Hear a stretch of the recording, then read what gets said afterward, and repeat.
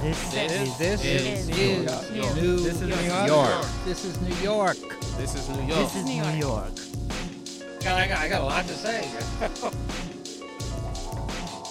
This is New York, a podcast from DNAinfo.com. I'm Gwen Hogan. This week's story comes from Midtown, the dreaded Midtown. The traffic, the tourists, the towering buildings, the mediocre food. It's basically a wasteland, right? So, here with me today to talk about how Midtown is the worst and why it's the worst is our editor, Matt Katz. Matt is a former editor of ours who'd been with us for 4 years, first covering Midtown, Chelsea, and Hell's Kitchen as a reporter, then as an editor. Anyway, here he is. Thanks for joining me, Matt. How's it going? It's going okay, although we're in Midtown. It's true. We started off on a bad foot. Unfortunately. So can you tell me, Matt, how long have you hated Midtown for? Pretty much, I'm not going to say my entire life, but not long after I first moved to the city. I realized that, Times Square, all that stuff that you see in the movies, not the best. Actually, the worst. So when did you first move here? That would be back in 2008, and I think I immediately walked through Times Square and hated it pretty much right away. Yeah, it's definitely like a uniting factor, I think, among people that have to work here every day, like both you and me. How long has it sucked for? Why is it so terrible? Why do we hate it so much? Well, I think it's a combination of, we have to, especially if you work here, you have to come here every day, which is never fun. I mean, no one really likes the office, but you're also surrounded by tourists who love it and love things about it that you hate about it. The bustle, the busyness, the really awful food. It's kind of both a source of pride for the tourists and a source of disgust for us. And I think that a lot of Midtown is kept afloat. A lot of the worst parts of Midtown are kept afloat by the tourists that come here, as opposed to the people who actually live here and come here to work every day. So can you tell me, in all the years that you've covered the neighborhood and now as an editor for the reporters that covered this neighborhood, have you ever come across anybody who doesn't hate it? Real estate developers. Real estate developers love Midtown because they can always build a new building or expand a building or rent it out to some office or anything like that. And the tourists, especially, tourists from really small places, they come here, they think it's the greatest thing in the world. I can see that in small little bits and pieces. They might like that. But one of the things, covering this area that I realized a long time ago, I used to cover Community Board 5, which covers Midtown, along with Community Board 4, which is Chelsea and Hell's Kitchen. And all the people who are in Community Board 5 don't actually live in Midtown. They're largely business owners, real estate developers, and those are the least passionate community board meetings you'll ever go to, as opposed to you go to Community Board 4, which is Chelsea and Hell's Kitchen, and it's people who actually live there, have lived there for 20, 30 years, and really, really care about their neighborhood. People don't really care about Midtown unless they have some sort of financial investment in it. And in the years that you've covered it, has there been sort of like, these things are obvious to a lot of us who work here. It's terrible for all these reasons. Have you ever come across any surprises, things that you really didn't expect in the neighborhood? Besides the stinky puddles, which is a great story we did a few years ago. Can you tell me about the stinky puddles? So this is actually a story at a map that we did a few years ago. A reporter who used to cover Midtown, a good friend of mine, Jill Colvin, realized that for some reason Midtown has maybe a dozen stinky puddles. And these are puddles that don't just form when it rains. They're there all the time. And they smell. They're full of weird chemicals.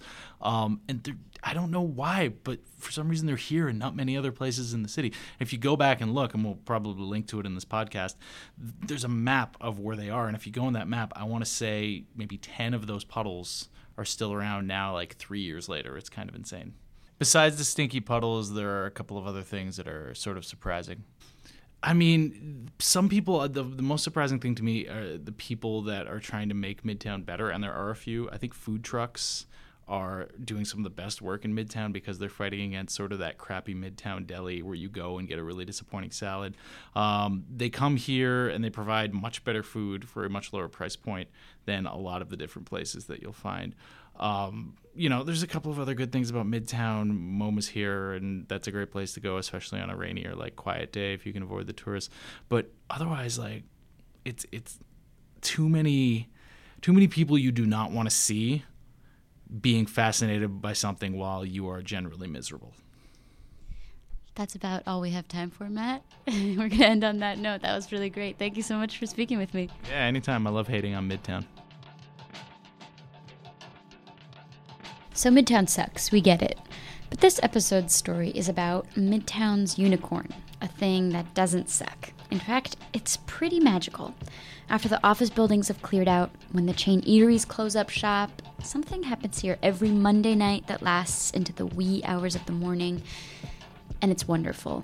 It's called Vogue Nights. It starts off a lot like a night at any other club. People slowly trickle in, some dance in the center, others mingle around the bar. But then, at about 2 in the morning, it morphs into an informal voguing ball, where dancers duke it out until 5 or 6 in the morning in front of a big crowd of cheering spectators.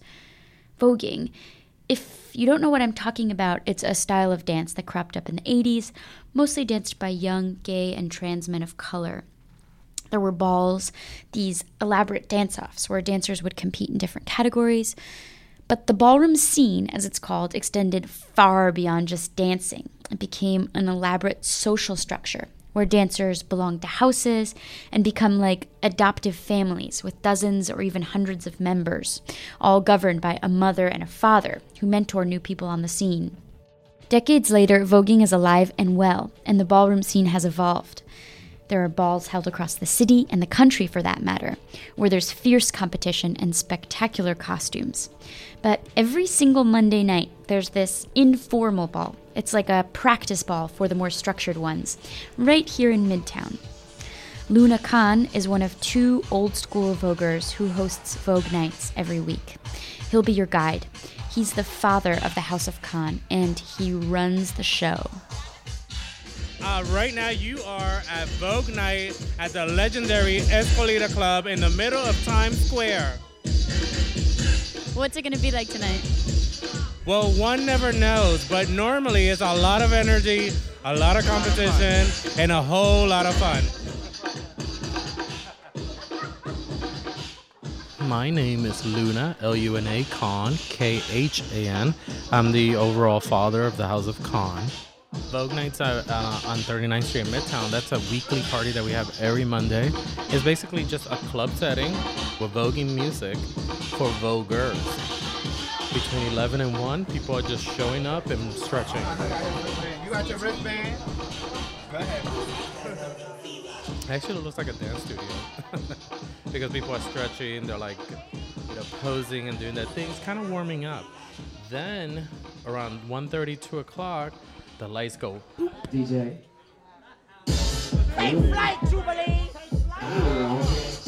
Everybody runs like roaches and they get their spot and they stand there all night looking at all the amazing competition. Has anybody never, ever, ever in their life walked and always wanted to? Hey, Virgil. All fine, sir. It becomes sort of a ball. It's basically just a celebration of ballroom culture and voguing.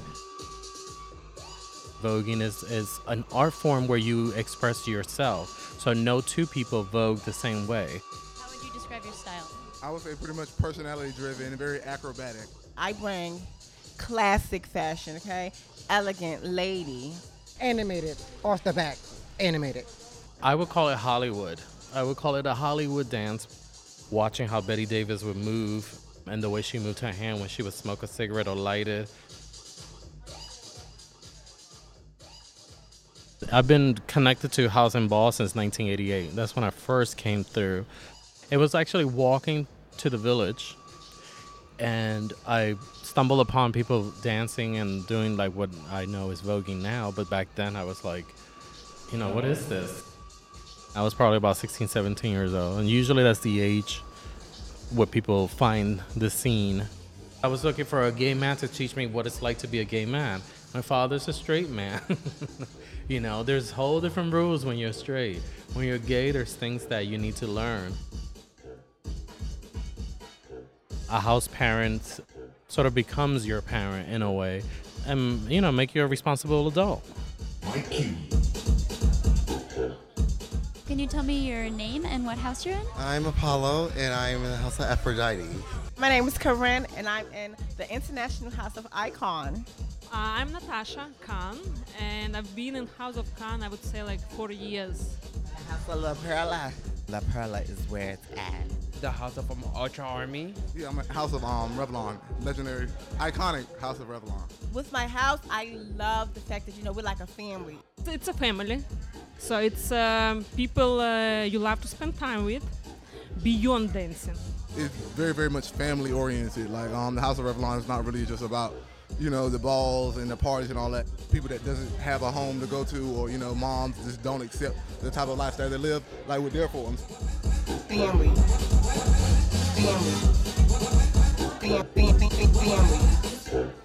Growing up in Ukraine, if you're older than 5 years old, nobody gonna look at you as a dancer anymore. So when I came here and I was like almost 30 years old, I find out that there are schools for adults. There was a competition for house dance, and one of the categories was Vogue. I was really mesmerized. With the ballroom scene, it offers an opportunity for everybody and anybody to walk. Straight, gay, whatever you are.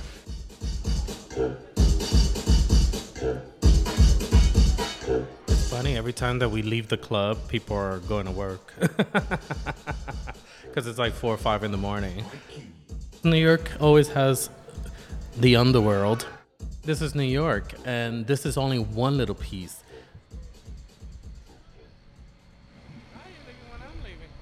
You heading out? Have a good night.